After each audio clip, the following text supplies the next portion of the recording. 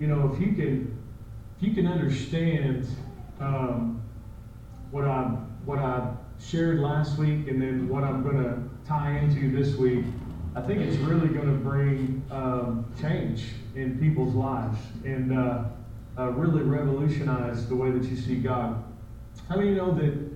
How many know it feels good when someone is faithful to you? You ever had anybody that was faithful to you?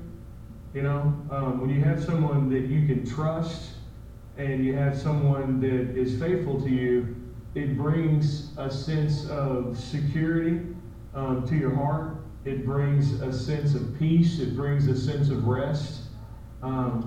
Faithful, the Bible talks about how a faithful messenger refreshes the bones.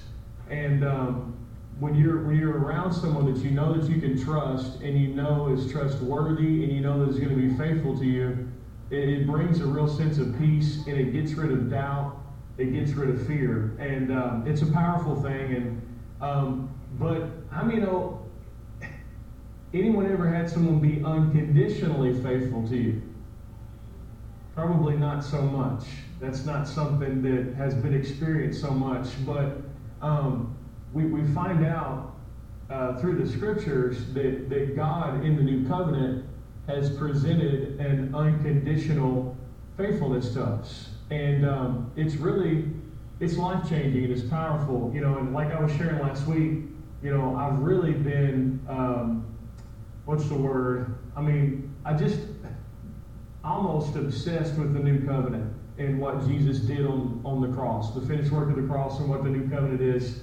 I've just been so focused on it once I started realizing what it was and realizing the impact that it has, and I've been focused on it for several years now. But here recently, man, I just went into a completely different gear in my understanding of the new covenant, and in the sense that it reveals the faithfulness of God.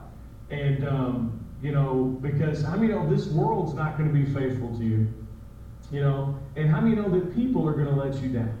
They're going to. Like, good people will let you down. How many know everybody in this room? How many know we have the ability to let each other down? We do, man. I mean, we're human, and we're not perfect. We have this treasure in earthen vessels. And so, we have times when, people let us down. We have times when we let ourselves down.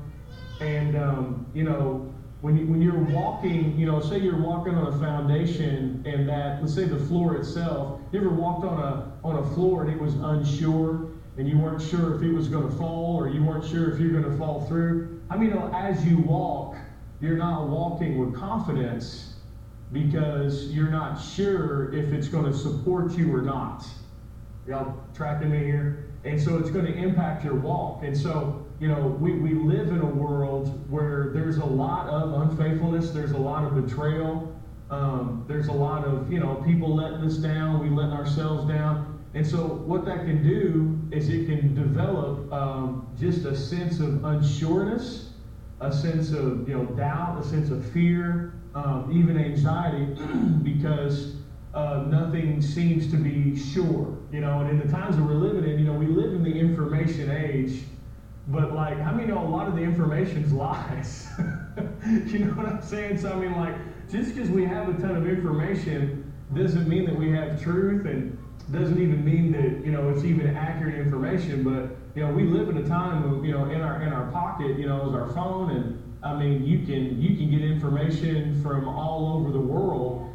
But it doesn't mean that it's accurate information. It doesn't mean that it's true. How many know there are a lot of things that are presented as truth, but really they're lies. And so what that can do is that can develop within us just a sense of unsureness. Like Lily, for example, she is born to trust, right? Like, she's ready to trust. Eli, ready to trust. How many know we come into this world ready to trust? But a lot of times, that childlike faith and that beautiful heart, as you get older, you start to find out that you can't just trust everything and everyone. In fact, you have to kind of be careful where you put your trust in. The Bible says that we're called to love unconditionally. But I mean, no, we're not actually called to trust unconditionally. To trust unconditionally is foolish. You know, if you take a look, you take a walk through Proverbs, you can find out, who you need to trust and who you don't need to trust. And so, we live in a world where trust is broken and where those things happen. And then we live in a world where, tragedy strikes and challenging things happen, and they happen on the regular. And so it can be difficult for people to trust because their trust has been so hurt and so abused, And then, we take a look at man-made religion, and how many know that's damaged a lot of people's trust? We've been doing a lot of evangelism and, going out in the streets and praying for people and talking to people. And it's amazing how many people have been hurt in the name of God. It's amazing how many people have been abused, But you have to understand the enemy, he doesn't play fair. And he gets some of his best work done through, unfortunately, the church and through doing things in the name of God. I mean, I think some of the greatest atrocities that humanity has experienced has been done in the name of God. And so there's just a lot of broken trust, and man-made religion has helped, increase that in the earth. But what I come to find out in the new covenant is that God has presented, we're just going to do a little bit of a review before we step into what we have this morning. God has presented to us an unconditional faithfulness. And we looked at that last week. How many know God will be faithful to you when you're not faithful to yourself? How many know God will be faithful to you even when you're not faithful to Him? I mean, I know that I tried within all of my power to run from God, and to not serve God. But His faithfulness to me, even in the midst of my own disobedience, in the midst of my own mistakes, my own rebellion, unbelief, used to be an atheist and all that type of stuff, His faithfulness changed my heart and wooed me and won me over. How many know God sees the big picture? And sometimes what happens is all you can see is a failure. You're looking at just one failure. How many know you can get so,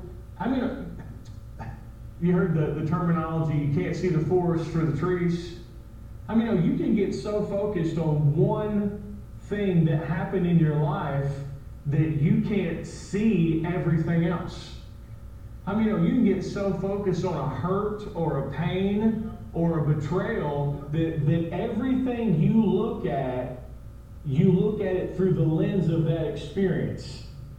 And so, how many know if I spent my entire life and I walked around with my hand in front of my face like this, how many know it's going to be difficult for me to exist and see the world that we live in?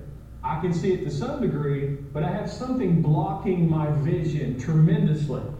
And I think that for some people, they've had tragedy happen or betrayal or hurt happen, and as a result of that, they're viewing everything through that lens. And Paul said this, he said, "This one thing I do, forgetting those things which are behind." And he prioritized the ability to not live in yesterday, not live in a moment, not live in a moment of triumph, and not live in a moment of defeat in the past, but to live, in the right now. And if we're allowing something to be our focus, how many know if you're in a forest and you're standing in front of one tree and all you can see is that tree, you can't see the beauty of the entire forest because you're just focused on one thing. And I know that the enemy, one of the things that he wants to do is he wants to destroy people's ability to trust. He wants to wound people to the point that their heart is hurt and they don't have the ability to trust again. And he definitely wants to do that in the name of God.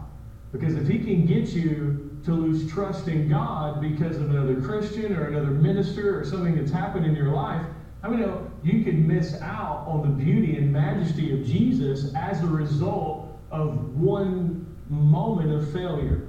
Are y'all tracking me here? You have to kind of to let go of these things, forgetting those things which are behind, and move forward. And Jesus, over and over again, he says, have a childlike faith. Have a child. How many children naturally trust? Like I said, we're born trusting in this world, but a lot of times things happen that abuse that. But God wants to bring us back to the place of a childlike trust in him because of his unconditional faithfulness to us. And when you start to really understand the new covenant, you start to find out just how powerful God's faithfulness is. Because what we looked at last week is we found out that this covenant wasn't just cut with us personally, but how many know that this covenant was cut with Abraham, and with Abraham, and then how many know Abraham and Abraham's seed, not seeds of many, but seeds of one. Because how many know Christ, Jesus is that seed of Abraham, right? And so now we are, as born-again believers, how many know we're now in Christ? And so this covenant that we enjoy is God's faithfulness to Jesus. And we are caught up right in the middle of that. And so what it does is it actually removes the weak link out of the situation. I mean, under the reason that God found fault with the old covenant is God could only be faithful to man to the level that man was faithful back to him, or faithful to the commandments. And so God's faithfulness was hindered because man's faithfulness was that weak link. But the new covenant is actually not like that. It's not based on the faithfulness of man, it's based on the faithfulness of God. And so now in this new covenant, God is going to be faithful to you unconditionally because you are now in Christ. And it removes the ability for you to break that covenant or step out of that covenant according to your own mistakes or your own disobedience. What are you talking about, Jeremiah? Well, let me ask you this question. When Noah was in the ark, do you think that there may have been times when Noah and his wife got in an argument? I dare say that as the annihilation of the world is taking place and there are multitudes of animals, I mean, you get in an argument with someone when you're in a car full of people, let alone an ark filled with every living creature who are using the restroom. I have to think that the ark probably didn't smell great, And not only that, talking about some bumpy travel, I've hit a couple bumps in the road, but can you imagine being on the ark during the flood? I think there may have been some moments where some potential strife could have broken out. You know what I'm saying? She'd be like, Noah, where are we going? I don't know. You're supposed to know where we're going. I don't know where we're going. We're just not going to die. I don't know. But that the mistakes that they made inside the ark were still covered in the ark. Noah could fall in the ark, but he's still in the ark, so he's safe. Strife could break out in the ark, but they're still safe because they're in the ark. The ark was a safe place that God created to protect man, right? Yes, man, it is good. How many know that Jesus is now your modern day ark? And now you are in Christ. And as an individual that's in Christ, how many know you might make mistakes? But you're not going to make mistakes that pull you out of Christ, because you've been placed in Christ according to a new birth, according to the finished work of the cross. How many know the person you used to be died, and you are now joined to the Lord. And you're not going to be unjoined to the Lord. Just like, my kids are not going to suddenly stop having my DNA. They can't do it. They don't have the option of rejecting my DNA. It's inside of them. They can't change it, right? If my human seed is powerful enough to maintain their genetic identity, how much more the incorruptible seed of the Word of God is able to maintain your identity when you might not look like a Christian, you might not walk like a Christian, you might not talk like a Christian, but you are in Christ. Y'all tracking me here? I mean, you can have bad days. You can have moments of failure. But how many of those bad days and those moments of failure, they do not define who you are? And listen to me, they don't define who you are, and they also don't change the faithfulness of God towards you. Amen? God's faithfulness to you, once again, is not based on your conduct, but based upon the fact that you're in Christ. When we're standing before the judgment seat, we're not going to lay out our good and bad deeds. We're going to lay out whether we believed in Jesus and received him, or we chose to reject him.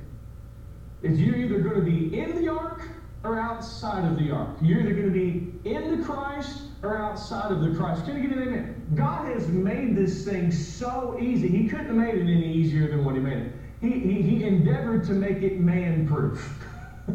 Are y'all tracking me here? Because, if we could mess it up, we would. We've proven that as the human race. If it can be messed up, we're going to do it. And so God said, this next covenant, and God exemplified it in the sense that he put Abraham to sleep when he actually cut the covenant with him. He's like, I don't really need you to be involved.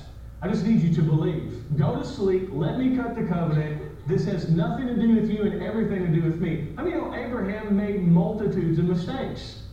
He lied about his wife. He was cowardly. He brought Lot with him. God didn't tell him to bring Lot with him. He made all kinds of mistakes. But he had a God who was faithful to the covenant that he cut with him. And God's faithfulness caused Abraham to ride high and caused him to ultimately be blessed, even though he made plenty of mistakes. Because the goodness of God lifted Abraham up and made his name great. It wasn't Abraham's greatness that made him great. It was God's greatness that made him great. Can I get an amen? And so this covenant that you have, if we can start to understand this, it'll start to solidify in our heart the faithfulness of God towards us. And we'll start to actually be able to trust him. See, if your ability to trust God is going to be based upon your ability to do everything right, you're not going to trust God very much. If your ability to trust God's going to be based on you, then you're not going to really be able to weather the storm. Because how many know there's always a chink in your armor? The enemy, he's the master at accusing you. That's what his name means. And he'll find the chink in your armor. You know what I'm saying? Nobody's got it.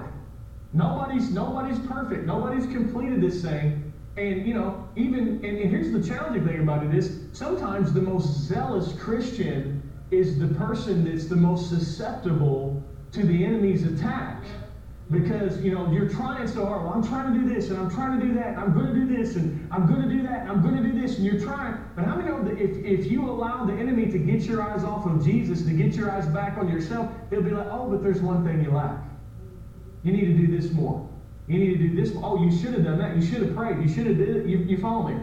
And if your attention and your focus comes upon you and determining whether God's going to be faithful to you or not, how many know your faith will be shipwrecked and your faith will be destroyed? So understanding the new covenant is we have to stop being self-conscious and self-introspective and looking at ourselves all the time, and we have to put our eyes on Jesus and recognize that God's faithfulness to us is based upon God's faithfulness to Jesus. Now, please understand this. And that doesn't mean God doesn't love you and he loves Jesus and he's just tolerating you because you're in Jesus. You need to understand that. God so loved you that he sent Jesus so that he could honor a covenant with perfection. And so to where now you and I, we can be hidden in Christ and we can experience an unconditional goodness that will transform our lives and change us and do the same thing that it did to Abraham. Abraham became a man of great faith? Abraham became a man of tremendous obedience? One of the greatest acts of obedience ever asked of a human being was asked of Abraham, and he immediately responded. God said, give me Isaac. He said, okay. Why did he do that? Why did he do that? Because he had experienced the faithfulness of God in the midst of his own mistakes, in the midst of his own transgression, in the midst of even his own unbelief. God's faithfulness purged him of fear concerning trusting God. Amen? And so, and we don't have time to study this out because we looked at it last week, but you're in Christ. God's covenant is cut with Christ. And so now, God's faithfulness to you is not based on you, it's based on Jesus. Are y'all tracking me here? If you can get a hold of that, and you can really get that, not just in a head knowledge thing, but really get that down in your heart, it will cause your walk to become more sure. Because you have a more steady foundation than your own perfect conduct. That's where faith lives. That's where faith arises. If God's faithfulness to you is based upon your own conduct, then you are your own Messiah. You are your own blesser. You are your own, you are the initiator and the originator of the goodness of God. It sets you in the driver's seat to control God's goodness.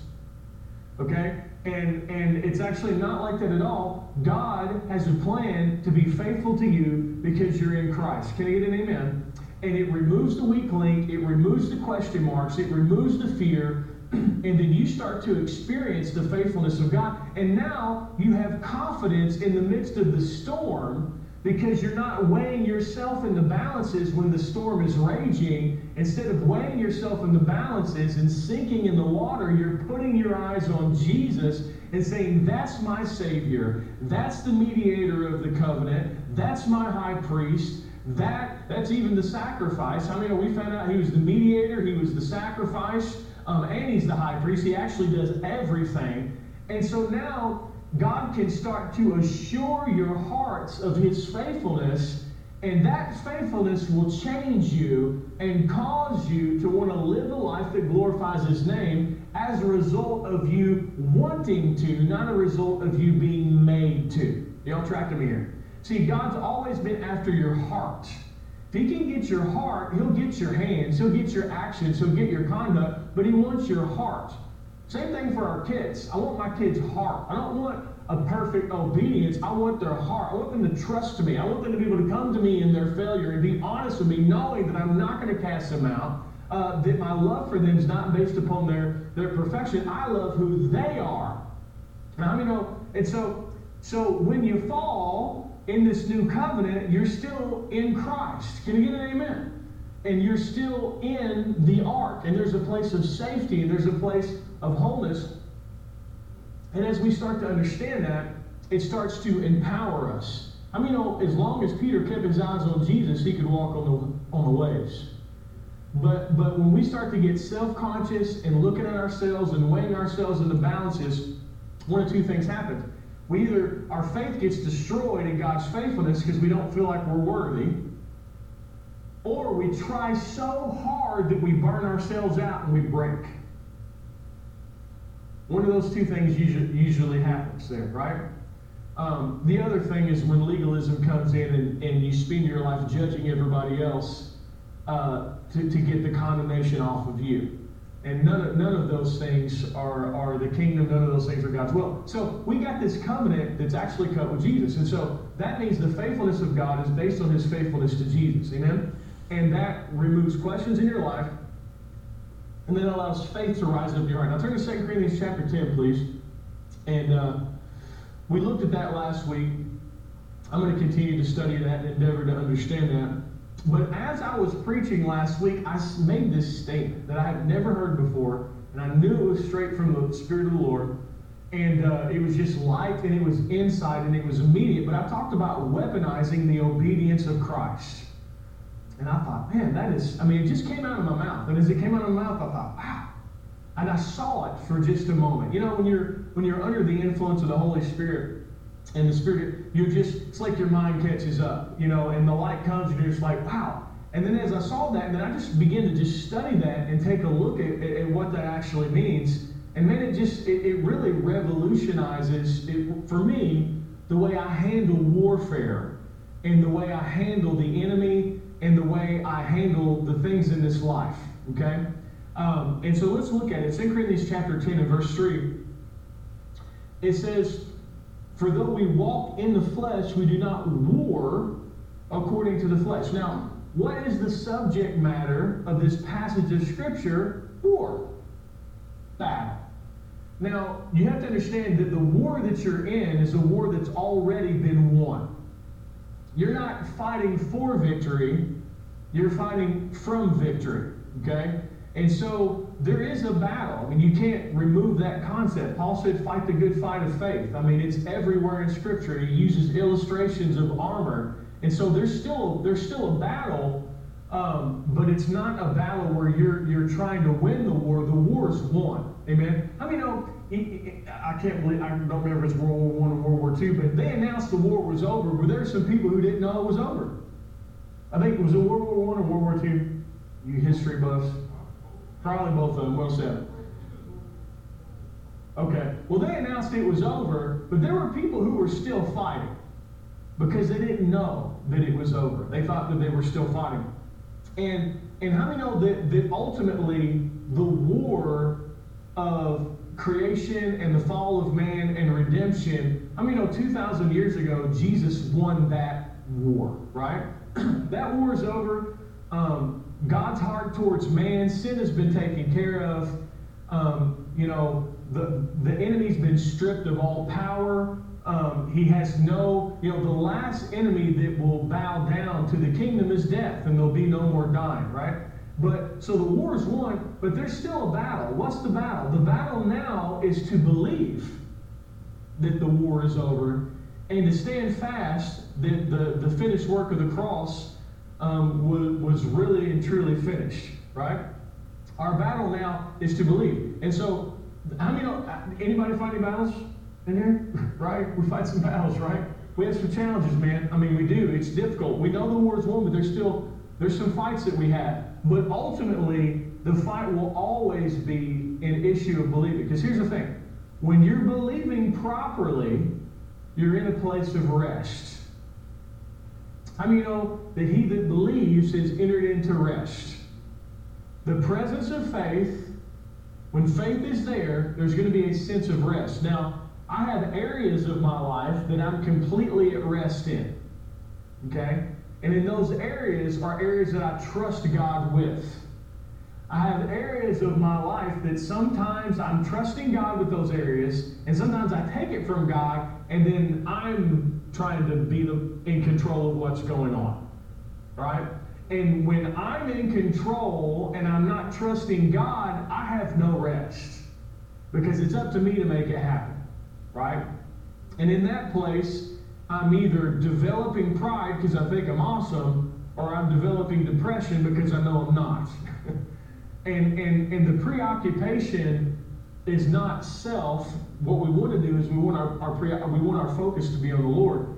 And so, but there is a battle, and it's a battle of faith, right? And so I just wanted to bring that out. There is a war. This is talking about battles. So let me read that again.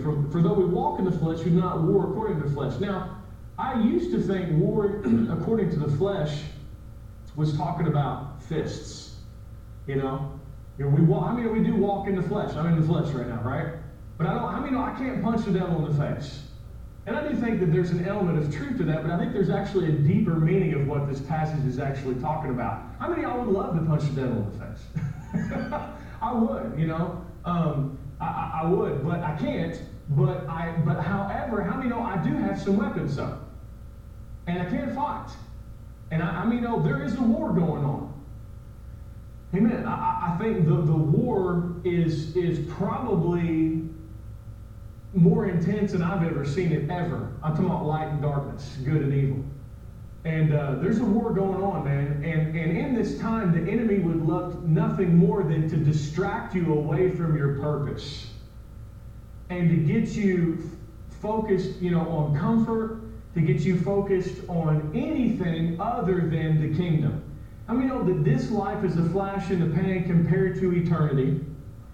And how many know that you actually forfeited the right for this life to be yours by receiving Jesus? How many know this isn't your life anymore? How many know you gave that up at the door? What are you talking about, Jeremiah? How many know that we died and now our life is hidden in Christ. You know, Paul said, I'm crucified with Christ, never let I live, yet not I, but Christ lives in me. I mean, Jesus has moved into you, and he plans to live his life through you. Now, your best life is yielding to him and allowing him to call the shots and to lead you by his Spirit and to lead you by his word. But how many know periodically we can push back in that and enter into a season of selfishness, enter into a season of, you know, what's in it for me, myself, I, all of these things. How many of y'all have ever done that? But how many know that never ends well? You know, I can't tell you how many times I've walked down that path of selfishness and ended up miserable and had to stop really and repent, you know, metanoia, change my mind, and give my life back to God and remember, no, you're Lord, not me. You're the boss, not me. Because anytime I start trying to be the boss, things don't end up well. Now, they may be good for a little bit as I'm trying to be the boss, but ultimately, the way you're designed is that all things are created by him, all things are created for him.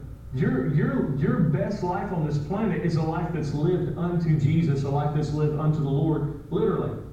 And when you find someone who has a hold of that, that's a happy person. How many know you can sweep the floor as unto the Lord? You can, man. You can garden as unto the Lord. You can have marriage as unto the Lord. You can raise your children as unto the Lord. You can play a sport as unto the Lord. There is a way where the attitude of your heart can be, I'm doing this for God's glory. In that place is happiness and joy because you're doing what you were created to do. Amen? I mean, all things are created by Jesus. All things are created for Jesus. That means that, you know, we're created for him, and when we're living as unto him, it's like that key that goes into the lock and it unlocks happiness and joy and purpose and desire and all of these things. But I know when we try to put something before the Lord, it ends up being an idol. Amen? And when I put something before the Lord and make something more important to the Lord, I mean, that can be a person, that can be a job, that can be a child, that can be a sport, that can be anything. And when I do that, how many know an idol can't save you? How many know you got to carry an idol? And it's heavy, right? Idols can't save. And the enemy is always trying to make something more important than the Lord in your life, right? Because he's trying to disrupt the flow and he's trying to disrupt priorities. But the beauty is when you step out and you get onto that path kind of selfishness or whatever you got going on, how many know all you got to do is turn around? All you got to do is change your priorities. All you got to do, and then back comes purpose, back comes hope, back comes desire, back comes happiness, all of these things, because the Lord is in his proper place, which how many know he is to be seated on the throne in your heart and in your life. Can I get an amen? And so that's the place of beauty, that's the place of awesomeness, and when we're living as unto the Lord. And so that's what God's called us to do. So there's a joy in that, there's a happiness in that, there's an awesomeness in that's there, right? And so, but the war is, there's a battle to try to stop that from happening. And how many know there's also a battle to keep people from knowing about Jesus? Keep people from being saved. Ultimately, that's our ultimate purpose down here on this planet, is we're ministers of reconciliation to a lost and dying world. Amen? You know, and so the enemy's trying to stop these things from happening all the time. But we do have weapons that we can fight with, right? They're not fist weapons, they're not, you know, literal sword weapons or guns or any of these things. But I'm going to touch back on this, for we walk in the flesh, we not war according to the flesh. I'm going to talk about warring according to the flesh in just a minute, that God has revealed to me that's different than what I initially thought with just like hands and fists and stuff like that. But let's continue to move down here and let's look at the context. So we're talking about war. He says, for the weapons of our warfare are not carnal, but mighty in God. mighty in God. So they're mighty in God. These are weapons that come from God. These are God's weapons. These are not the product of our strength or our ability or anything of us. These weapons are mighty in God. And it gives us the purpose behind them. It says for the pulling down of strongholds. And we've talked about strongholds in the past, but a stronghold in biblical times is a place where the enemy occupied an area. And how many know that most of our battles here, you win this, you'll win on the outside. This is going to talk about thoughts, this battle. It's where it's going to go to.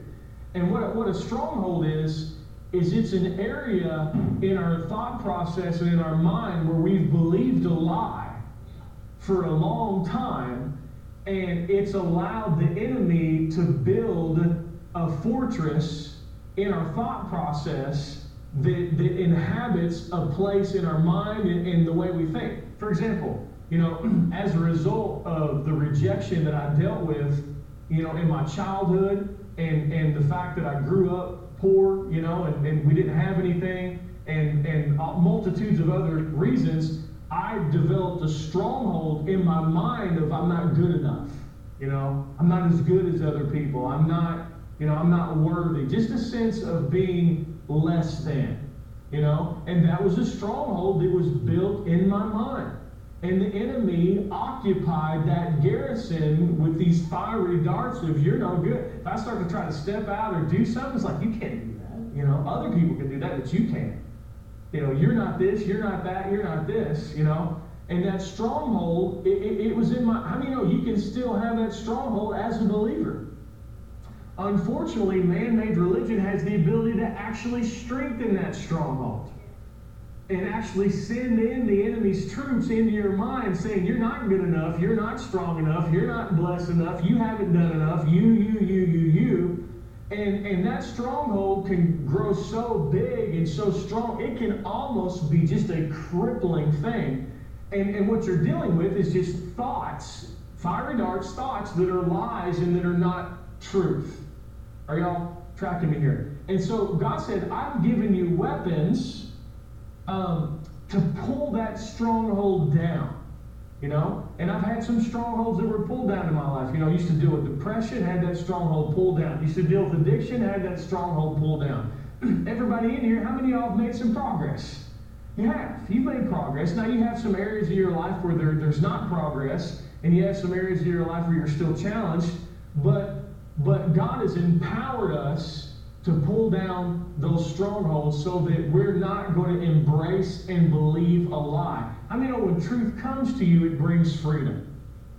Can I get an amen? When truth comes to you, it brings freedom. So this warfare, this battle, with the weapons that are mighty in God, that God's given to you, it's going to pull this stronghold down in your thinking.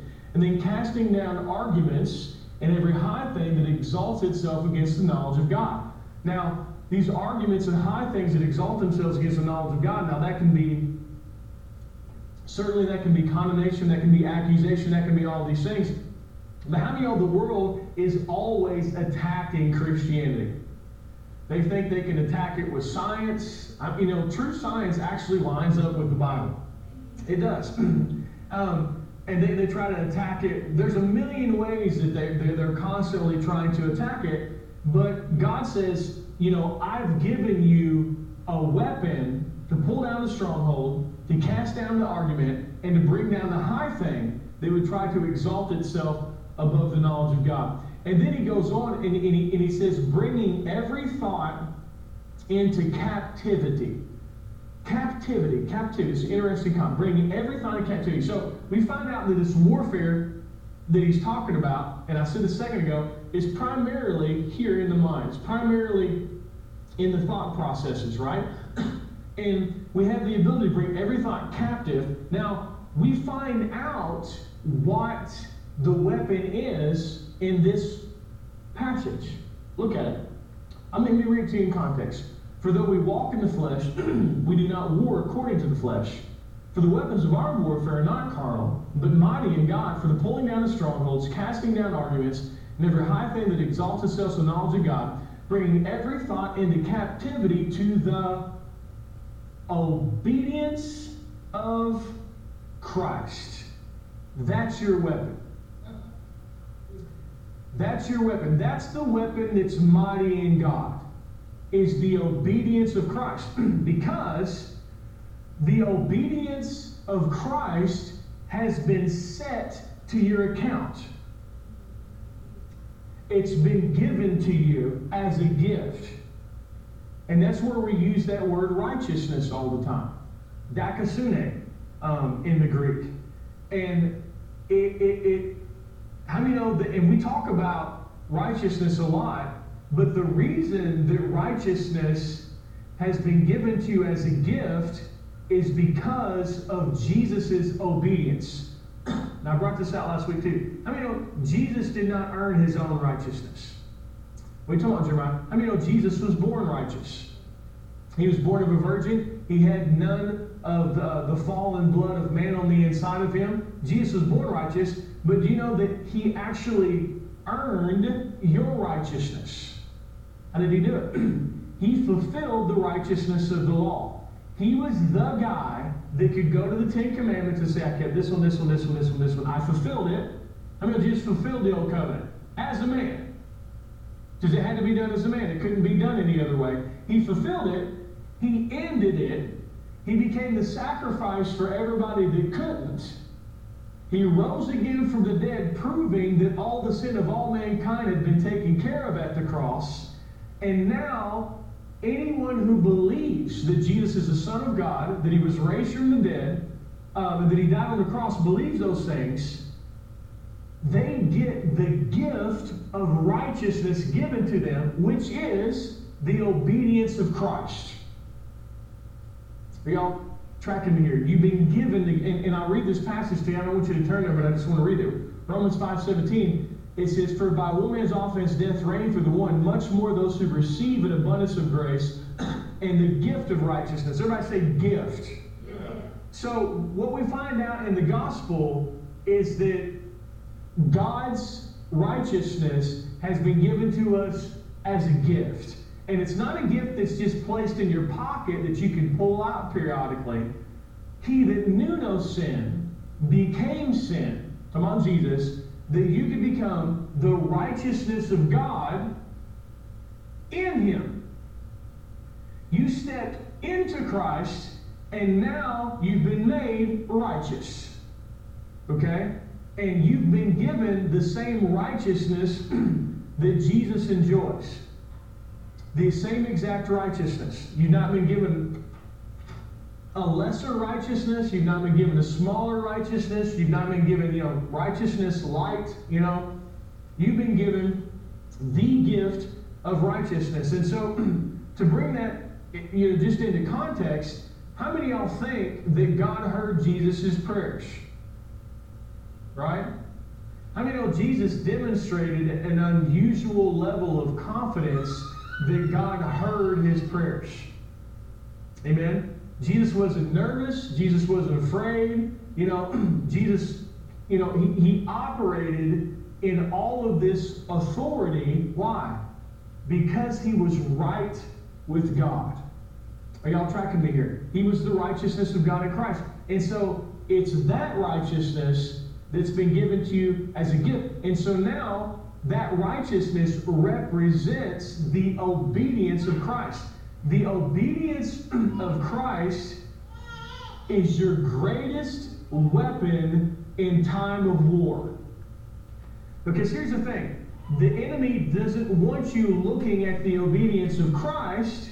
He wants you looking at the obedience of Michael. He wants you looking at the obedience of Connie. He wants you looking at the obedience of Brian. He wants you looking at your obedience. Listen to me. Your obedience can't get the job done.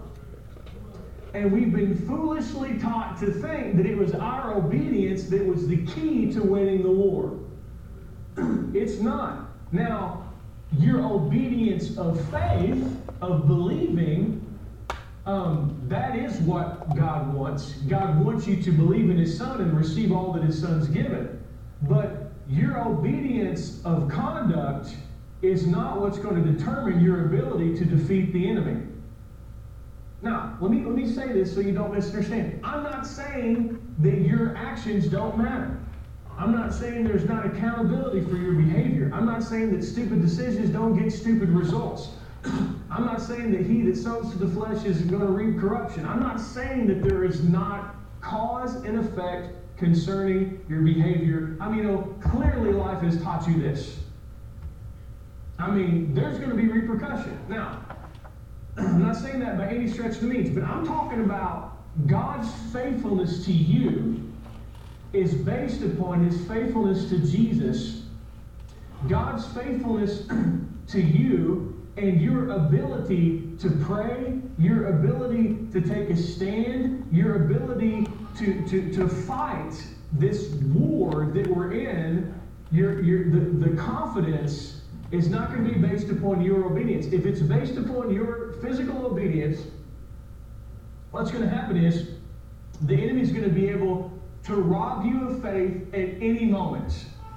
Oh, you're going to pray that? Do you really think God's going to answer that prayer? You know you haven't been doing this. There's the attack. Now, here's the thing. If you were under the old covenant, then that would be a valid argument. Because the old covenant was based upon your obedience. But how do you know you're now not under the old covenant? Your obedience isn't what's on display. How do you know it's now Jesus' obedience? Y'all tracking me here?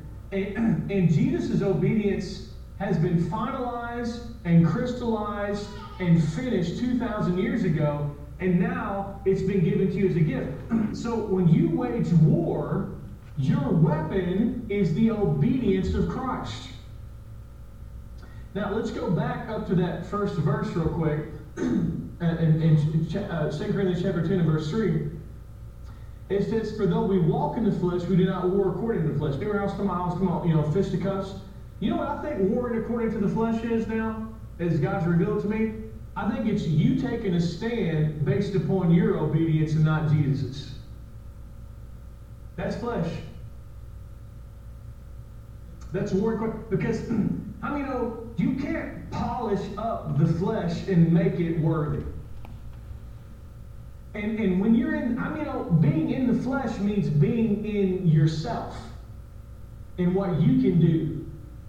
In your own efforts. In your own ability. How many know, being in the flesh means trusting in self.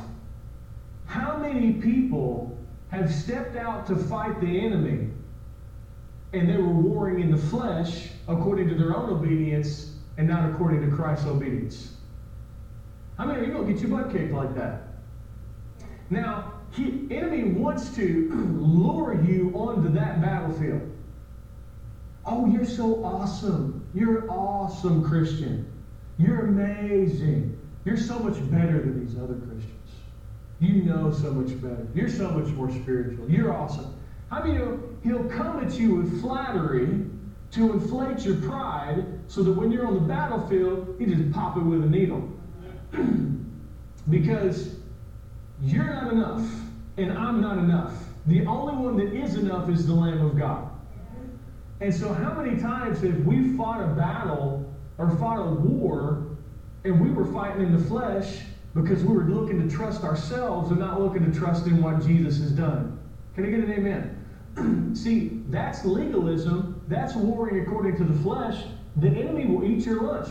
Primarily, he's a prosecuting attorney. He's the accuser of the brethren. He's like a really good lawyer. He's going to find something wrong with you, right? And it's actually not that hard to do. If you take a look at the standards of God's righteousness and holiness, none of us measure up according to our own conduct. Did you have something? Mm-hmm.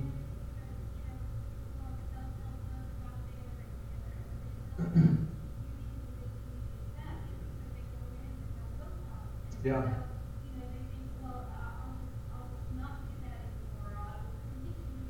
Yeah. Yeah. Yeah.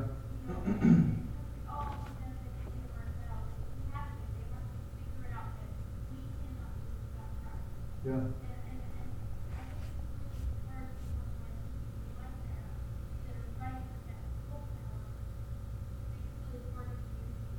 Sure.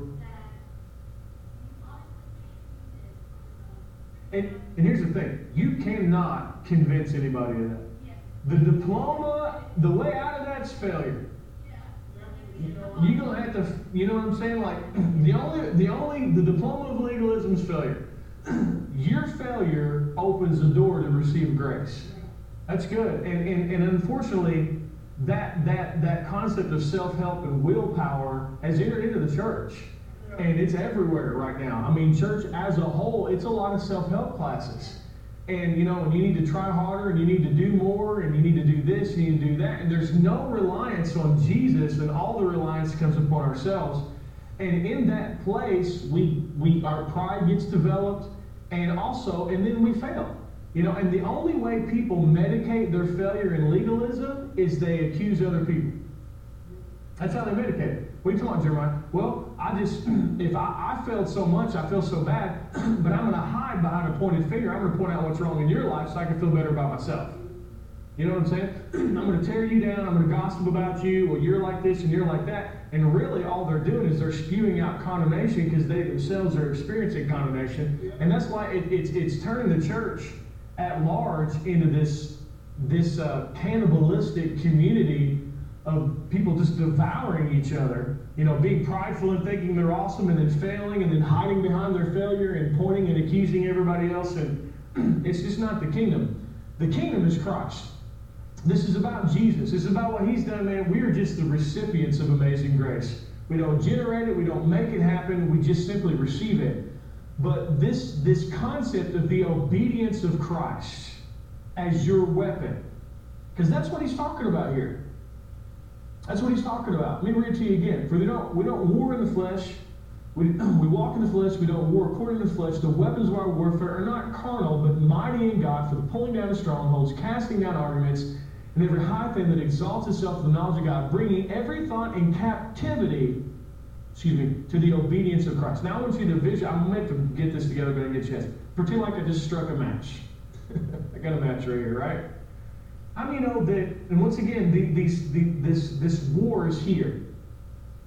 How many know the scripture refers to the enemy's lives as the fiery darts of the wicked one? The enemy will shoot a lie into your mind of temptation, of accusation, of not being good enough, whatever, and he'll shoot it in the first person like it's you saying it. Doesn't speak in the third person, it speaks in the first person. Now, here comes a lie. You know, God's not going to do that for you, Jeremiah, you know, because, you know, you didn't do this or you didn't do this or whatever. You know, the example I used to use is my dog. You know, I was mad at my dog for like a year. Me and my dog are making progress. Things are better. Amen. He actually let him, he stayed out all night, not in his cage. First time the other day. Not because we wanted to, but because we forgot to put him in there. And he didn't destroy anything. And so we were like, hallelujah. You know? And so we've let him be by him, because in the past he just destroy something, right? But he's made progress. But I had a season in my life where it was a real challenge. And so, I mean, the enemy will find some way where you're failing and say, God's not going to do this or bless you or help you and your family because of this mistake. Anybody experienced that thought process before? You know what you got to do? Here's the match, right? Imagine we have a bowl of water right here. Take that fiery dart and drop it into the obedience of Christ and put the fire out. So that it removes every question in your mind of whether God's going to be for you or not. See, if you try to put that fire out, yeah, but the reason God's going to do it for me is, you know, I came to church last week, or, you know, or I gave, or I witnessed to somebody, or I prayed, or I did this, or I was kind to somebody, or I. You can't put the fiery dart out with you. You can't. You are not enough. Because the enemy will, oh, you did that? Well, think about so-and-so. What are they doing? The enemy always gets you to compare you with somebody else.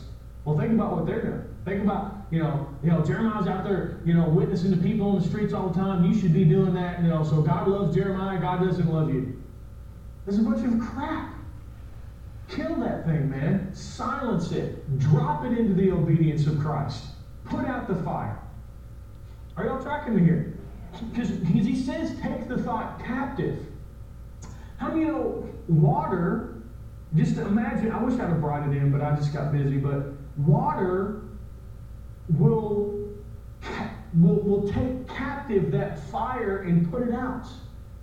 I mean, there's more obedience of Christ than there is of your failure. There's more, just like if we took that match and we dropped it into the Pacific Ocean, I mean, the Pacific Ocean isn't going to struggle in putting that match out. Jesus' obedience is bigger than the Pacific Ocean. So the obedience of Christ is powerful and all-consuming, and it'll put that fire out immediately. It'll remove the question in your mind of whether God is for you or not. Take the thought captive. How do you take it captive? The obedience of Christ. No, that's on Jesus' tab. Never take a stand outside of Jesus. No Christian would ever think, well, I'm going to take a stand outside of Jesus. But that's what we do when we try to war according to our own obedience. We're trying to cut a side covenant. It's going back into the old covenant. And listen, the devil will kick your butt under the old covenant. Mount Sinai is a rough place. When Mount Sinai went down, it was crazy. He said, don't even touch it. Why? Because in Mount Sinai, we removed the grace of God. The children of Israel was like, hey, look, we don't want grace. We don't want Abraham's covenant. Whatever you tell us, we can do it. We're going to do this thing. And God was like, you are? Yes. He's like, scoot back. Let me blow this trumpet. Don't touch this mountain. Because now you're going to have, give me 1 second. Now you're going to have to stand in your obedience. And folks, our obedience, it just don't look that good. Like, it's not that great, man. But that's what happened. And so now Mount Sinai is a place of death. Amen. Thousands of people died. Because all of a sudden, man now had to take a stand in his own obedience. And God, being a just and righteous and holy God, had to be honest and real. Okay, I'll give you what you deserve. But let's institute one more thing so you don't get wiped out in one day. Let's institute the animal sacrifices so that it'll cover your sin. Because man does not have the ability to stand on their own. And so the enemy's always trying to bring you back to Mount Sinai to fight a battle with you. God ain't on Mount Sinai. He's on Mount Zion. What's his statement about Mount Zion? The spirits of just men made perfect, forever sanctified by one sacrifice. Are y'all tracking me here? On Mount Zion, Jesus' obedience, everything's a gift, all according to grace, enjoy. Glorify me because I love you so much, right? But the enemy's always trying to lure us back into, like Tim was saying, the old covenant. And none of us are out here, I command this tickle in my throat to go in Jesus' name. All right. None of us have the ability to stand on our own. And the enemy knows that. And so he's always trying to, how many of the enemy's always trying to develop pride in us? It's the only thing that frustrates grace. And so he's always trying to lure us back into that place, because in that place, faith is nullified. It becomes all about our obedience. And we don't want that. On Mount Zion, it's not our obedience, it's Jesus' obedience. And now, Jesus' obedience becomes a weapon for us to take a stand. What'd you have?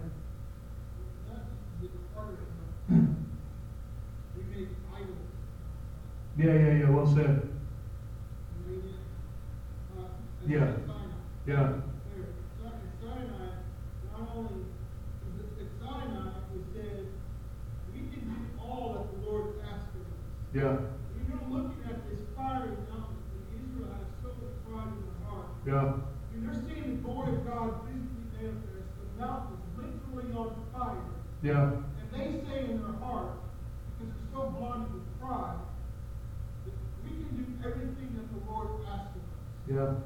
So when they do that and find out they can't do that, then they make an idol. Yeah. It's good. And that's what we do. When we think within ourselves, we make idols of our will. Mm. We make idols of our obedience. We make idols out of other people because we're trying to find comfort in them. Yeah. Because it all functions outside of one thing, relationship. Yeah. It's good. Zion is the place of relationship. Zion is the place of the secret place. Zion is the place where we hide under the shadow of the wings. Mm. The safe place, the secret place. It's good. It's good, man. That's a good point. And because if you'll notice, legalism always creates heroes that are to be worshipped. You know, and that always happens, and that's idolatry. You know, how many know there's been, you know, and I say this all the time, but how many there's too much man worship in the body of Christ? Too much people worship, you know, and that's not the kingdom. There's only one that needs to be worshipped. No one has anything that they everything we have is a gift. How can I brag about something I didn't earn? You know, I didn't earn my salvation. I didn't earn my calling. I didn't earn anything. You know, and so, anyway, and so, like Brian's saying, in Mount Zion, it's a place of relationship. But I want to get back to bringing every thought into captivity to the obedience of Christ. So next time you're in the battle of whether God is going to bless you or has blessed you or favored you or not favored you, next time you're in that battle and the thought comes, you know, of your unworthiness or God's not going to do this for you, take that thought captive and drop it into the obedience of Christ. And let that fire be put out. Are y'all tracking me here? Because I think we can all agree that the obedience of Christ was enough. Right? And so what we want to do, just like we want to weaponize the obedience of Christ. We want to, let me read you. Now, turn to Romans chapter 10, please. And now, in order for you to enjoy the obedience of Christ, which is the righteousness of God that's been given to you as a gift, you have to submit to it. Amen? Let's look at it. Romans chapter 10 and verse 1. It says, Brethren, my heart's desire and prayer to God for Israel is that they may be saved, for I bear them witness that they have a zeal for God, but not according to knowledge. For they, being ignorant of God's righteousness and seeking to establish their own righteousness, have not submitted to the righteousness of God. For Christ is the end of the law, or the end of conduct for righteousness to everyone who believes. How many know you have to submit to it? What are you talking about, Jeremiah? You have to humble yourself and recognize that Jesus did it all. And so, I mean, how many know that's something good to submit to? That's something beautiful to submit to. But how many know the children of Israel struggled at submitting to Jesus as the righteousness? They still wanted to establish their own righteousness. They still wanted to prove that they were worthy. They still wanted it to be all about them. I mean, today it's the same way. The vast majority of the church is going around trying to establish their own righteousness, not satisfied with the cross. Not satisfied with Jesus. And so, if this obedience of Christ is really going to become a powerful tool in your life to win the war and the battle, you got to submit and understand that Jesus was enough. Can I get an amen? And that's not a difficult submission. It should be an easy submission. But it does require an element of humility. How many know you don't do anything to make yourself right with God? You don't do anything to keep yourself right with God. We simply submit to it. We yield to it. We let Jesus be God. So we let Him be Messiah. Amen? So we submit to that righteousness. Now turn to 2 Corinthians chapter 5, please. Talking about allowing the obedience of Christ to become a weapon in your life. Because here's the thing. The devil he does not know how to handle Jesus. How many know Jesus kicked his butt? He stripped him. He made a show of him openly. In Colossians, it says that Jesus disarmed the enemy. The enemy no longer has the ability to accuse you. Right? So, and what you have to understand is the accusation of the enemy doesn't come in the third person. He's not on the outside of Tim saying, Tim, your hair is too long, your boob's too big, blah, blah, blah. He's not on the outside. But he is on the inside in Tim's voice, telling Tim, from Tim's voice and Tim's perspective, why Tim's not worthy. Why God's not going to bless him.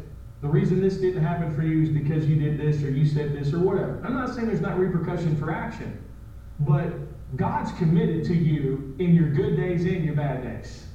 He's committed to you in your victories. He's committed to you in your failures. He's not a fair weather friend. Abraham's life is a perfect example of that. We see Abraham do this, and then, you follow me? Because of the faithfulness of God.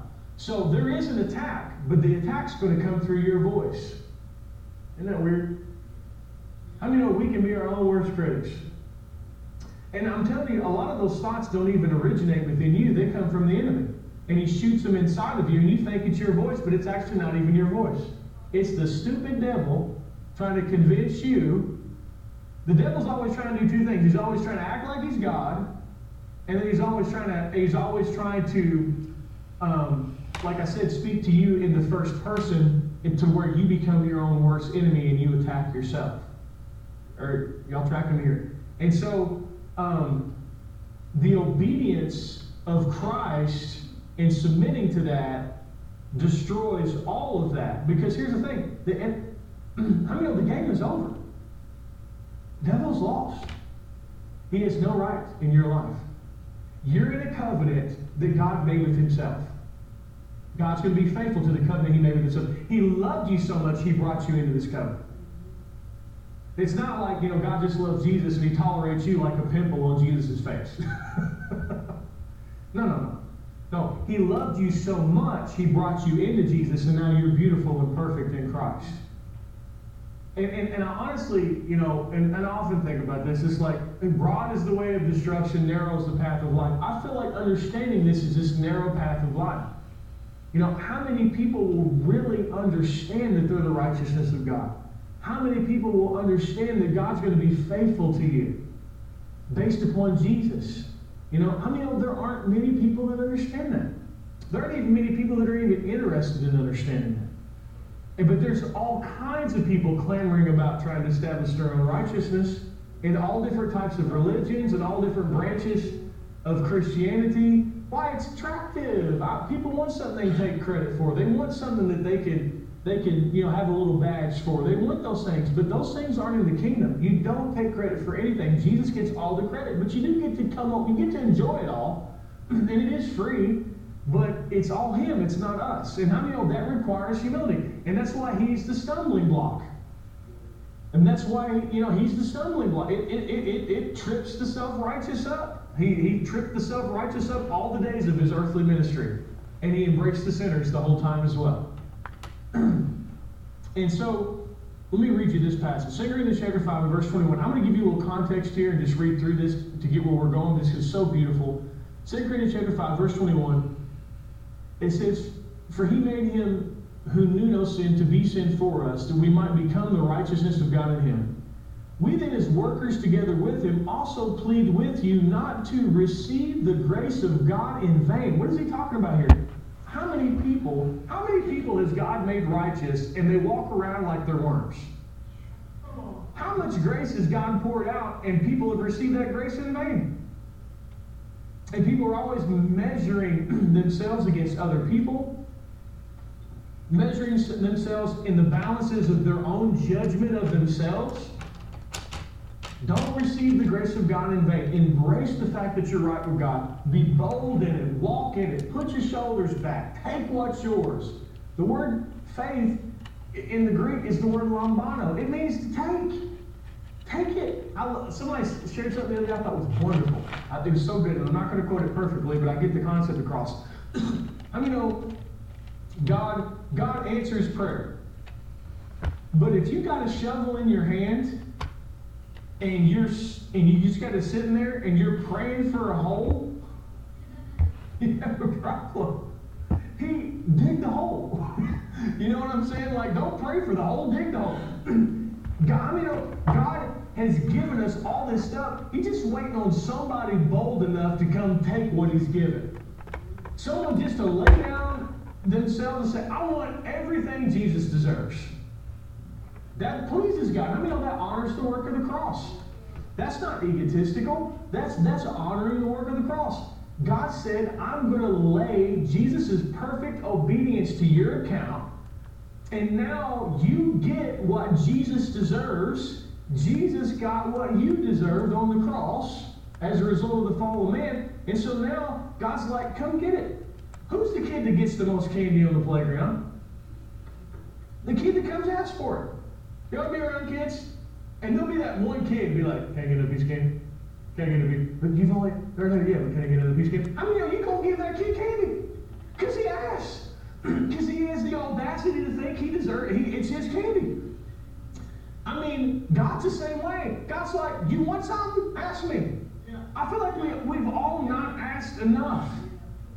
We've limited Him because we were standing on our own obedience. Well, God, I don't deserve it. We know you don't deserve anything. None of us deserve nothing. We get everything because of Jesus. Let's stop being miserly with our expectation of the promises of God, and let's stand on the cornerstone, the foundation, and say, I want what Jesus deserves. You follow me? Yes, sir. Let's have the audacity to do that. Let's have the boldness to do that. Because if I'm standing on my own obedience, then there are days I feel like I deserve it and days I don't feel like I deserve it. But if I can stand on Christ's obedience, then I always deserve it. That's how God blessed Abraham and when he made all those mistakes. And it didn't mess him up. It didn't spoil him and turn him into a bad person. I mean, he became faithful as he enjoyed God's faithfulness. But somehow God managed to bless a man because He wanted to be good to him. Abraham's our example. That's the covenant that we enjoy. Amen? And so, amen. Let me continue to read it. It says, for He says, in an acceptable time I have heard you. In the day of salvation I have helped you. Behold, now is the acceptable time. Behold, now is the day of salvation. We give no offense in anything, that our ministry may not be blamed. But in all things we commend ourselves as ministers of God, in much patience, in tribulation, in needs, in distresses, in stripes, in imprisonments, in tumults. Not sure what that is, but it doesn't sound good. In tumults, I'm just kidding, I know what that means. I'm a pastor, I know what all the words in the Bible means. In tumults, in labors, in sleeplessness, we got a little bit of that in the Johnson house, in sleeplessness, in fastings, by purity, by knowledge, by long-suffering, by kindness, by the Holy Spirit, by sincere love, by the word of truth, by the power of God, by the weapons of righteousness, on the right hand and on the left. All of a sudden, he's like, this righteousness, it's a weapon. It's a weapon. Now, with a weapon, with a sword, you can attack and you can block. You can defend. Thank you. And so this obedience of Christ, this righteousness has been given to you as a weapon. And once again, talking about weaponizing the obedience of Christ. He says it's a weapon in the right hand and the left. And that word for weapon is the word haplon. And some translations translate that as shield, but that's not what it says. Haplon is in the Greek, it's 3696 in the Strong's, and it means it's a tool, an implement, a weapon. And it says haplon is an implement normally used for warfare. Instrument is in weapons to wage war. Instruments to make war. So it is literally a weapon. Do you know that Jesus' obedience has been given to you as a weapon to take a stand against the enemy? to take a stand against the enemy's lives. It's a weapon. It's a weapon. How's it a weapon, Jeremiah? Well, the enemy has lost the ability to accuse you. The enemy has lost the ability. How many know the enemy doesn't have authority over you? How many know you have authority over your enemy? Go ahead.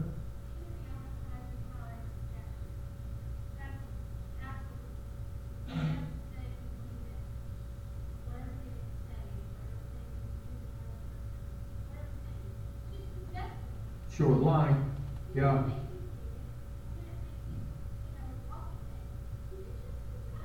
Sure. Yeah. It's good. It's good. He's a liar, and if we believe his lies, those lies have power over us. But, you know, anyone ever believed a lie before? And as a result of believing a lie, it had power over you, right? And that's why truth brings freedom. And the reality of this righteousness is it's given you authority. It's giving you a right. It's given you all of these things. And so we need to use this weapon of righteousness. I'm going to read you that same passage of Scripture out of the Good News Translation. It says, by our message of truth, by the power of God, we have righteousness as our weapon, both to attack and to defend ourselves. I thought that was really good. Both to attack and to defend ourselves. And so, what would it look like for and righteousness, this gift of righteousness is the obedience of Christ that's been given to you as a weapon. What would it look like to attack with righteousness? What would it look like? Well, here's the thing. Your righteousness, the effectual, fervent prayer of a righteous person avails much. As a person that is right with God, you have a power and a right to pray. An unbroken power, an unbroken right to pray. How many know that you now have authority? And that, once again, the authority that's been given to you, how many know it's not based on your obedience, it's based on the obedience of Jesus, right? And so, the passage said, the effectual fervent prayer of a righteous man avails much. Man, if I was just a righteous person, if I just need to try harder and be more righteous, and I need to, that's warring according to the flesh. If I'm praying and I'm trusting in me, and what's happened for a lot of people is they didn't just, they would trust in their gifting, or they would trust in their title, or they would trust in their office, or they would trust in other people's trust in themselves. Your trust needs to be completely and solely and only in Jesus and what Jesus has done, because what Jesus has done can't be broken. You can't reverse the cross. You can't put Jesus back up on the cross again, right? It's a solidified victory. So a part of it is prayer, and then how many know a part of it is using your words and speaking? How many know there's authority in your words? Turn to Hebrews chapter 1, please. This righteousness, and I want to talk about it being an offensive thing, and I want to talk about it being a defensive thing, but it is the obedience of Christ, and it's given to you as a gift, and it needs to be unwrapped, it needs to be enjoyed, it needs to be studied, it needs to be just brought into yourself to where it becomes a reality for you. Not just a head knowledge, not just something you can answer on the test, but like it's really affecting your life. The Scripture talks about, how the day dawn and the day star arises, and kind of how rainbow comes. See, when truth first comes to you, it's like it comes to you and you start hearing it, it bears witness, and it's coming in. As it keeps coming in, it keeps coming in, it keeps coming in. Then it's like that light that's been shining into you turns into a day star, and it starts to shine out of you. What are you talking about, Jeremiah? When the light shines out of me, it affects the way I see. When I know I'm the righteousness of God, I walk different. I talk different. I live different. I view the world different. When the giants come, they're not coming against me. They're coming against Christ because I'm in Christ. Y'all tracking me here. That day dawn, day star, you ever have your phone and you're just shining a light to where you can see? Revelation that becomes a part of you shines out of you and changes the way you see the world. Changes the way you see yourself, changes the way you see God. It's the light that you walk in. Can I get an amen? And that's why it's so important to not, or to just bring it into you and make it be a part of who you are. Amen? And that's the power of, studying the scriptures and listening, to sermons and to teaching. I want things that change our lives. I don't just want patty cake Christianity. Like, I want something that's going to work at the house, that's going to work in the world. And that's what, and understanding this is what it empowers you to do. We got a whole generation of people who are establishing their identity in things that shouldn't be their identity.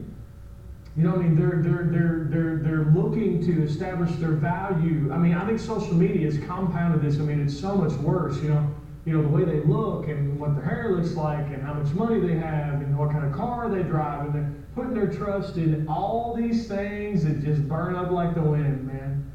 But how many know there's something that you can there's someone that you can put your identity in that's rock solid. He's the rock, amen? And it can just bring a strength and a confidence in your life. And I'm talking about Jesus. I'm talking about his righteousness. But Hebrews chapter 1 and verse 8, it says, but to the Son he says, your throne, O God, is forever and ever. A scepter of righteousness is the scepter of your kingdom. So now, I just want to help you visualize something here. A scepter was something that a king had that represented his power and his authority. If the kingdom was strong in diamonds, they'd have like a scepter with diamonds over it. If he was strong, if they were a warrior tribe, it would represent their physical strength or whatever. But that scepter was a symbol of the king's power. Now, how many know Jesus has a scepter? It's not gold, it's not silver, because that stuff's cheap in God's eyes. It's just rocks to God. We walk on gold when we get to heaven. But what's valuable to God is righteousness. And I brought this out before, but if you can understand this, it'll help you understand how things operate. The reason God is so powerful is because he's right. That's why he's so powerful. He's incapable of lying. God sees darkness, he speaks light. Why this? If God woke up tomorrow and said the grass is orange, how many know suddenly the grass will be orange? Because God's right, and whatever God says happens. I'm trying to get this concept to you. So the reason he's so powerful is he's right. It's the foundation of his throne. He's right. Right? Now he's given his rightness and placed it inside of you. Right? And so now you are right with God, which makes you powerful because you are right with God. Are y'all tracking me here? And so the scepter of his kingdom, it's not a gun, it's not silver, it's not gold, it's a scepter of righteousness. A scepter of righteousness. So now, this scepter of righteousness, how many know it's been given to you? A scepter, it's a portion of power. That is your weapon. That is your power that you've been made right with God. Now, in exercising the authority that righteousness is given to you, how many know you're going to speak? Where the word of the king is, there is power. Your authority comes from what you say. What you allow will be allowed. What you don't allow will not be allowed. God can't change that for you. It's your decision. Amen? How many know you got to take a stand against the darkness that's in this world? How many know you got to take a stand against sickness? It don't have a right to you. It may come, but it doesn't have a right to. See, when a right is enforced, it takes some time to remove the transgressor. What are you talking about, Jeremiah? For example, let's say a mangy dog runs into my house and starts eating my dinner. Now, there is and it's my dog. It's the mangy dog. Stray dog comes into my house, starts eating dinner. How many know that dog doesn't have a right to do that? But I'm going to have to make it leave with the authority that's been given to me to make it leave. And it may try to resist. But how many know it knows it's not right? I know that I am right. And when you know that you're right, you'll take a stand and you'll fight. When you know that you're right. And so you exercise, you command it to go because it has no right to go. You know, if someone were to come in, you know, if someone were to come to my house and take my kids' toys away, you know, and start playing with my kids' toys and wouldn't let, you know, or whatever. I mean, you know, as a dad, I'm gonna take authority over that. We're gonna change that. We're gonna make that stop because there's no right for this, right? That's really good. That's exactly the way it is. We're now one with Him. We are not standing on our own. Like, that's a very powerful vision the Lord gave me. That's exactly what I'm preaching there. Because you're in Christ now. And so, like, when you speak, you're expressing the authority of Christ, and the obedience of Christ is backing you up. And so, you have these rights. But how many know you can have rights all day long, but if you don't take a stand for your rights, you're not going to enjoy them. Or no, that's exactly right too. You know, I mean, God is a protector. Can you get an amen? And so there's protection, there's healing. I mean, the enemy doesn't have a right to your finances. Amen? I mean, the enemy doesn't have a right to your marriage. Enemy doesn't have a right to any of these things. But we have to take a stand against these things, because how many know he's going to try?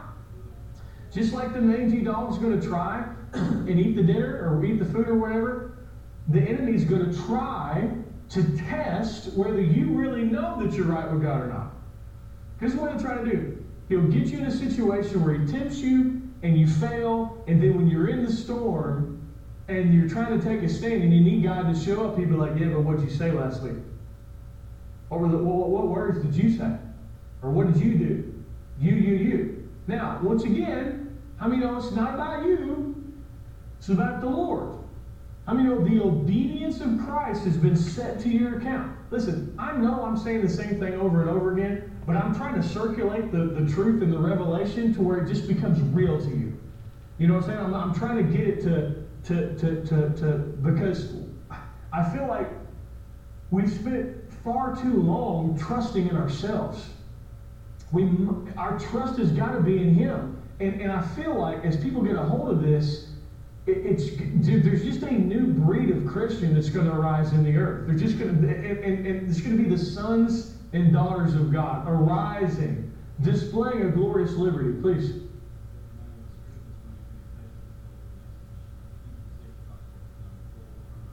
Yeah.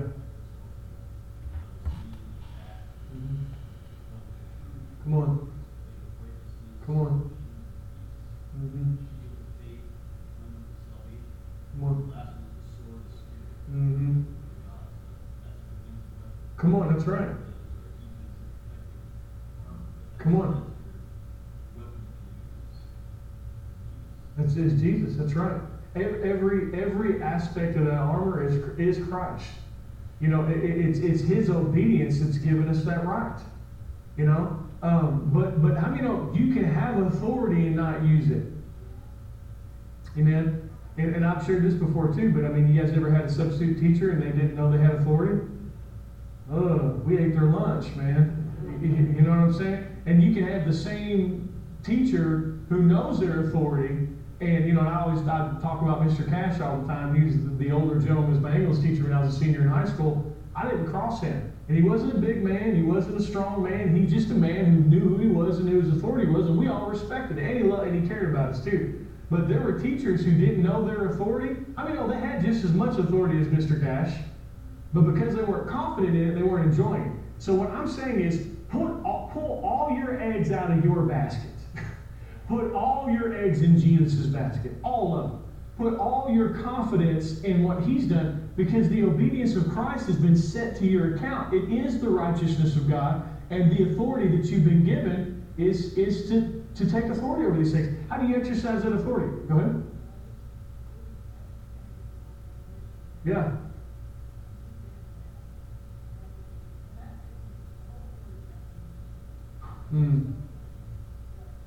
Sure, that's okay. Mm-hmm.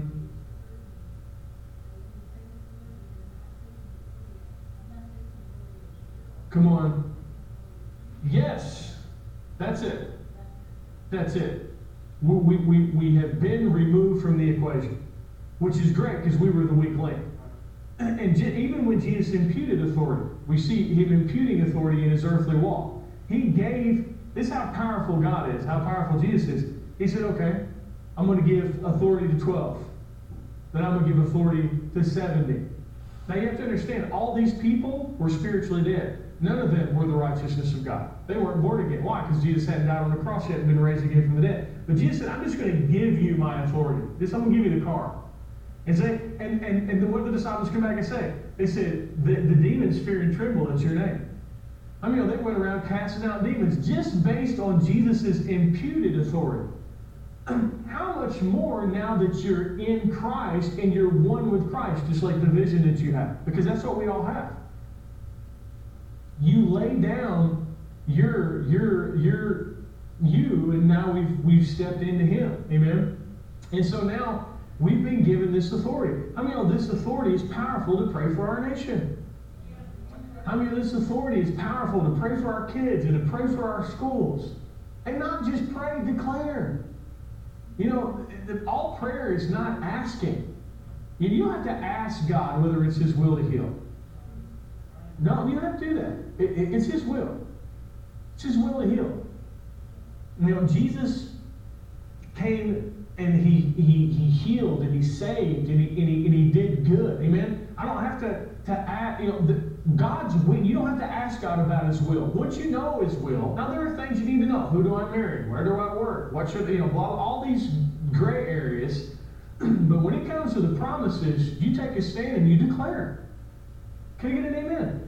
But you're going to have to take a stand in Jesus' obedience, or the enemy is going to knock you off the boat because he's going to find a flaw in you. Right? And I know I keep, but it's not about us. It's about the Lord. And so when we can learn how to embrace who we are in Christ and embrace this gift of righteousness and understand that the obedience of Christ has been set to our account, there's a confidence that I believe is going to arise on the inside of us that's going to be amazing. And another thing that it's going to do, we're just going to stop being like these self-righteous Christians that think they're better than other people. Like, no, you're not. Say someone over here is a drug addict. When you understand the righteousness of God, you understand you're not better than that person. No. When you understand the righteousness of God, you start to understand you're not better than anybody else. This is not about who's better or worse. The world's always comparing and stuff like that. The kingdom's not like that. This is about who's alive and who's dead. Because if you haven't received Jesus, then you're dead. Spiritually speaking. This person, it's not about the multitude of their sins or their misdeeds. The issue is Jesus. And so what it does is it allows Christians to carry themselves compassionately to the lost and lovingly to the lost and revealing the love of God, because it's not about their good deeds or bad deeds, just like it's not about your good deeds or bad deeds. It's about, come get on the ark. Come step into the Christ. Amen? And it'll change the way that we view the world and the way that the world views us. And so this gift, let's turn back to 2 Corinthians chapter 10 and we'll close right here. But this obedience, this is how you fight your battle. This is how I fight my battles. Right? It's the obedience of Christ, man. Like, that's what you got. Like, it's like, it's in you, it's on you, it's in you, it's become you. Like the vision that the Lord gave Cheryl, she was seeing herself. That's what the Lord wants from us. He wants us to know that we're in Him. And so there's you're not on trial. The blood's on trial. 24 hours a day, 7 days a week. The blood's on trial. Not you. Because what will happen is, make a mistake or something, then you get in a storm, you get in a battle, and the enemy will convince you that, man, the reason that God's not for you. You're not blessed. I mean, I spent 14 years of my life thinking that if I didn't give a certain percentage amount of money, that I was cursed. That God was going to curse me if I did not give a certain percentage of money. And I believed it. And here's the challenge. Because I believed it, it had an element of impact in my life. Because like if you didn't do this, you didn't do that, all of a sudden you're expecting curse. All of a sudden you're expecting God not to bless you. All of a sudden you're expecting destruction. That's a lie. But if I believe that lie, then that's gonna be my experience. Jesus became a curse to redeem us from the curse. Whether you're blessed or cursed has nothing to do with how much money you give. It has everything to do with the Lord. But so many pastors, they're just scared if they don't preach the curse and threaten people that people aren't going to give. That's not really trusting the Lord. Can you get an amen? If I got to scare people into giving, then I'm not trusting God to encourage people to give. I'm not trusting the Spirit of God to do His work. I'm taking over and I'm trying to be in control. Man, listen. God's for you. God loves you. Amen. And you're the righteousness of God in Christ, and all the obedience is set to your account. But let's use this weapon. Let's use it. There's a lot of battle out there. Let's understand this weapon is in our arsenal. A weapon's not going to do you. You can have 30 weapons, but if you don't use them, they're not going to do nothing for you. Let's develop confidence in the obedience of Christ, not the obedience of Tim, not the obedience of Ethan, not the obedience of Brian, not the obedience of Jeremiah. Let's put our confidence in the obedience of Jesus. Y'all tracking me here? Because what this does is, it removes questions concerning the faithfulness of God. So when I'm standing in a battle and all hell's breaking loose, I don't have to look to me. I can look to the Lord.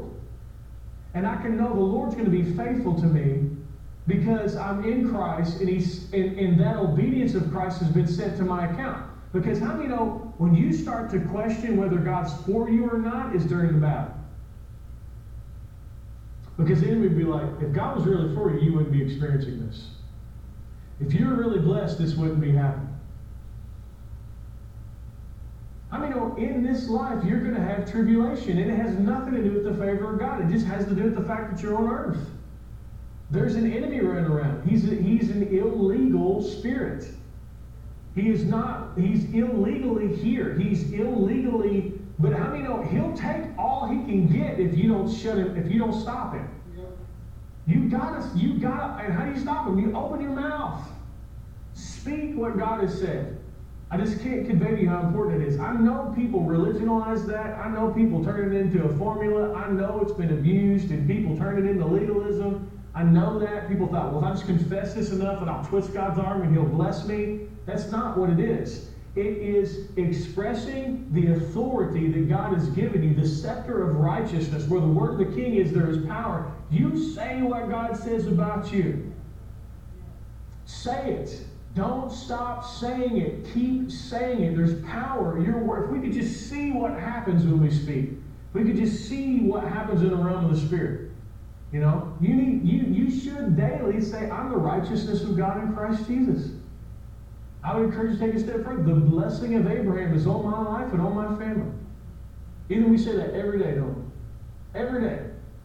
And not legalistically, not if we forget, if we fall asleep. No, once again, whose obedience are we standing on? Jesus's, not mine. But I'm going to exercise and use the weapon that He's given to me by the declaration of His promises. Angels protect us and keep us safe. By His stripes we were healed. He supplies all of our needs according to His riches and glory. You know what I'm saying? That's honoring Him. It's saying what He has said. But the power of all of that is the obedience of Jesus. The righteousness that's been given to us. Amen? And honestly, when we start to get a hold of that, the enemy loses a foothold in our minds. And we're going to close right here. So let me go back to 2 Corinthians chapter 10, and there's one last portion of this passage that I want to bring out. 2 Corinthians 10, let's read through it real quick. Verse 3. For though we walk in the flesh, we do not war according to the flesh. Once again, what's warring according to the flesh? Me taking a stand in my own obedience. You don't want to do that. For the weapons of our warfare are not carnal, but mighty in God, for the pulling down of strongholds, casting down arguments and every high thing that exalts itself against the knowledge of God, bringing every thought into captivity to the obedience of Christ. And I'm going to bring out this word picture to you. Just imagine, here comes a fiery dart. It's a match saying that I'm not worthy and I'm not good enough and God's not for me and I'm cursed. I take this thought, I drop it in the bowl of Jesus' obedience, and it extinguishes it. And it removes any doubt. Because the work of the cross is finished. Can I get an amen? Your obedience, up and down. Work of the cross, finished. Put it in something that's constant and everlasting, the obedience of Christ. Take the thought captive to the obedience of Christ. Not the obedience of you, the obedience of Christ. And then he says the most interesting thing. He says, and being ready to punish all disobedience when your obedience is fulfilled. How many know there are times when the enemy comes in and, maybe tempts us, distracts us, gets us to stumble, gets us to embrace a lie, gets us fearful, gets us full of anxiety, whatever. But how many know when you take the thought captive to the obedience of Christ, how many know you have to understand that when you follow God, you destroy the enemy's camp. Like when you're led by the Spirit of God. You being ready to punish all disobedience when your obedience is fulfilled. So the enemy may have put a setback in your life. The enemy may have caused you to stumble or whatever. But how many know that a moment of failure doesn't define your whole life? How many know we're not going to stare at the tree right here and not see the forest? Don't take a moment of disobedience. No. Pull back. See the big picture. Look at Jesus. Yeah, I'm the righteousness of God. I have your obedience. Now I'm ready to be led by the Spirit and to punish all disobedience. What's that talking about? How many know when you are being led by the Spirit of God, listen to me, you're unraveling the enemy's plans. How many times did the devil think he had you backed in the corner, backed into darkness, no way out, and the Lord came in and rescued you? And now, as you're allowing the Spirit of God to lead you and to guide you, you're unraveling darkness out of your life, and you're unraveling darkness out of other people's lives as well. Can I get an amen? When we've been doing the evangelism in the streets and stuff, we come and we present the gospel to somebody. How many know that God is removing darkness off of that person's life? When that light's shining, man, darkness is... So the enemy may have all these plans for this individual, but we come and share the gospel and share the love of God, we're destroying darkness. See, the enemy wants to nullify the body and cripple the body of Christ through condemnation. Just crippled under condemnation. I'm no good. I'm never any good. I'm awful. I'm just not like other. I'm me. And there you are, the righteousness of God in Christ, but we're so consumed with condemnation. How many know it can remove you really from your position of purpose? Because you don't feel like you're worthy of it. What if the enemy could have convinced Peter that Jesus was no longer for him? I guarantee you, that period of time between when Peter denied Jesus 3 times and when Jesus met Peter on the shore was a rough time for Peter. Thank God he didn't kill himself like Judas did. He could. He really could have. Because, just I can't even imagine how the man felt, to be completely honest with you. But what happened? Was it Peter's fault? Let me ask you, did that fall arise from Peter? No. Jesus told Peter, the enemy comes to sift you like wheat. He has an entire plan in motion to remove you from a position of leadership. He has an entire plan in motion to remove you out. How many know the devil said, if I can get Peter, I can mess all kinds of people's lives up? So he come for him. And he come after him. And his trap worked. For a little while. It did. Denied him 3 times. The level of condemnation that man must have experienced was probably overwhelming.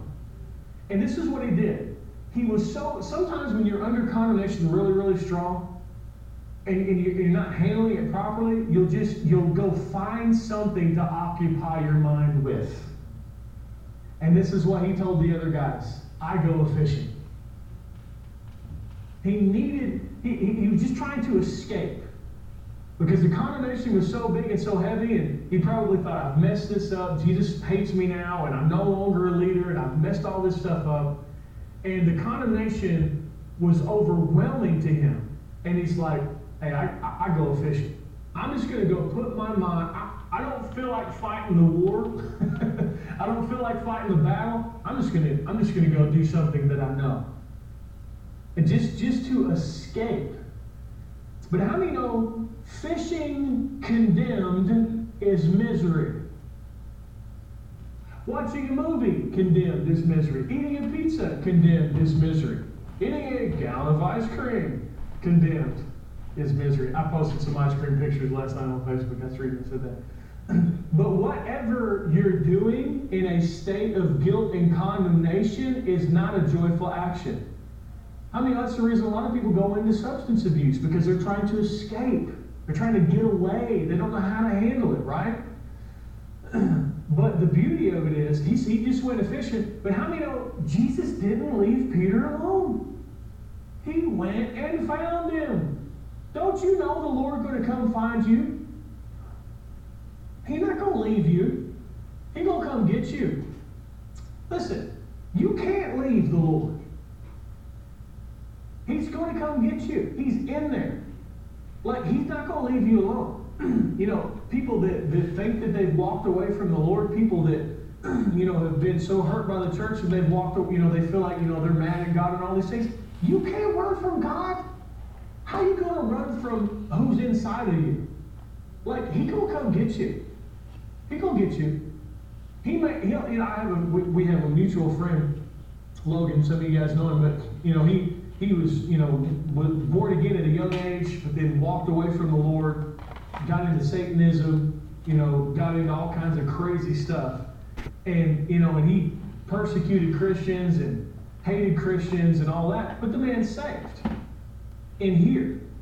And one day, 1 or 2 o'clock in the morning, he gets off work, goes to Walmart, and there's a book in there that says, like God.com or something. That's all the book said. He read the title, and he looked at it, and all of a sudden he busts out in tears, and just totally just turns his life over to the Lord, and just totally, now he's a minister. But like the God.com wasn't the tremendous revelation. It was the Spirit of God on him, not leaving him alone. God said, I'm not going to let you live like this. I'm not going to leave you alone. I'm going to stay after you. I mean, he leaves the 99 for the one. He's just like that. You ever seen him? He's tenacious. Like, he will not leave you alone. Why? Because he loves you so much. Amen?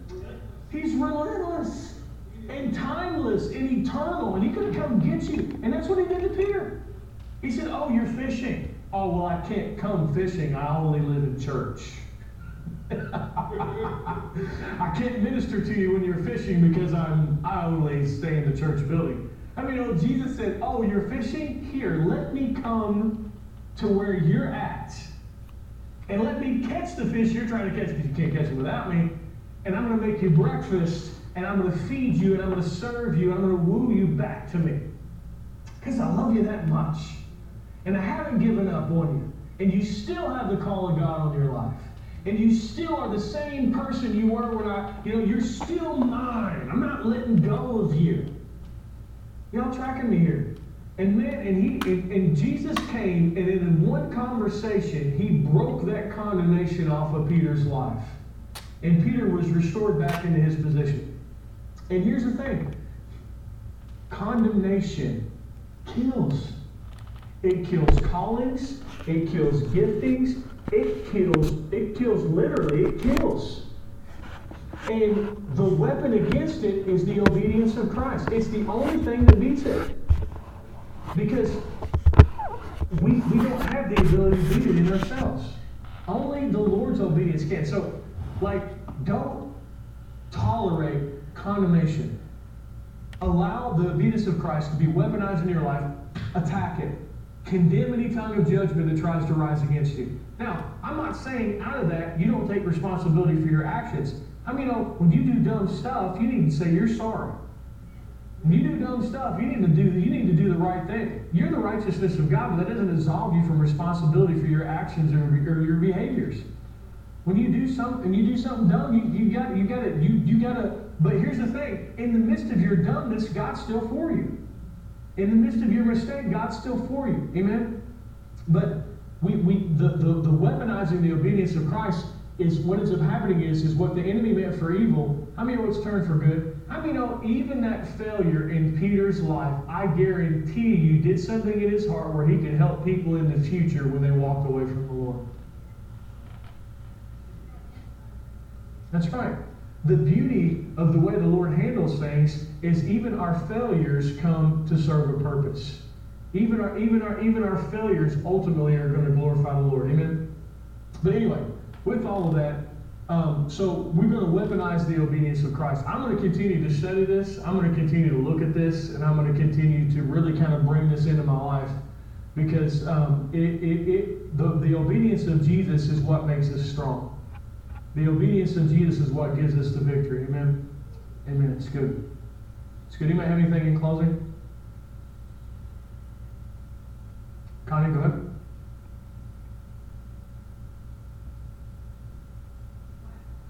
Amen. Amen. Amen. I say wow too.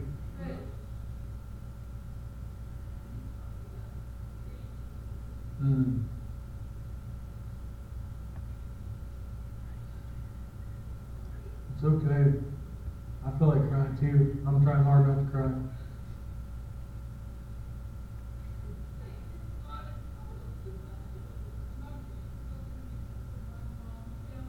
Come on. Yes. Come on. That's right.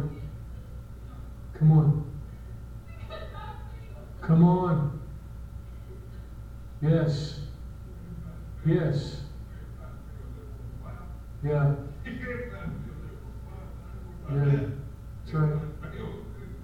That's right. That's right. I think that moms are hit with a unique level of guilt. This is something that I have seen. The enemy really tries to hit, parents in general, but specifically moms, to make them feel like, man, I didn't raise my kids right, or I did this, or I did that, or whatever these things. But God says no.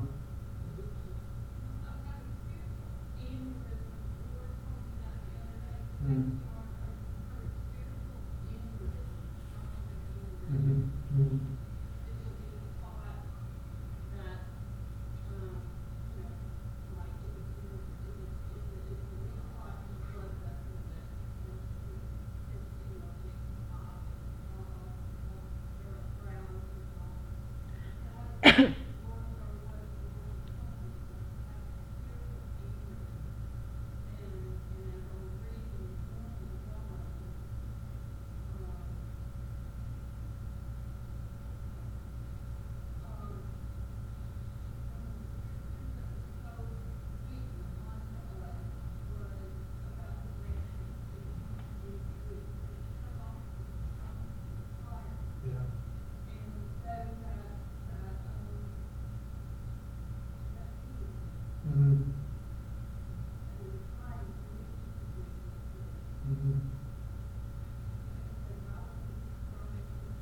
Yeah.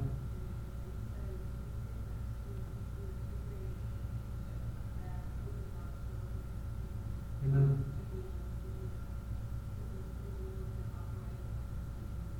Amen. Oh, I'm just honored. I'm just happy to be here.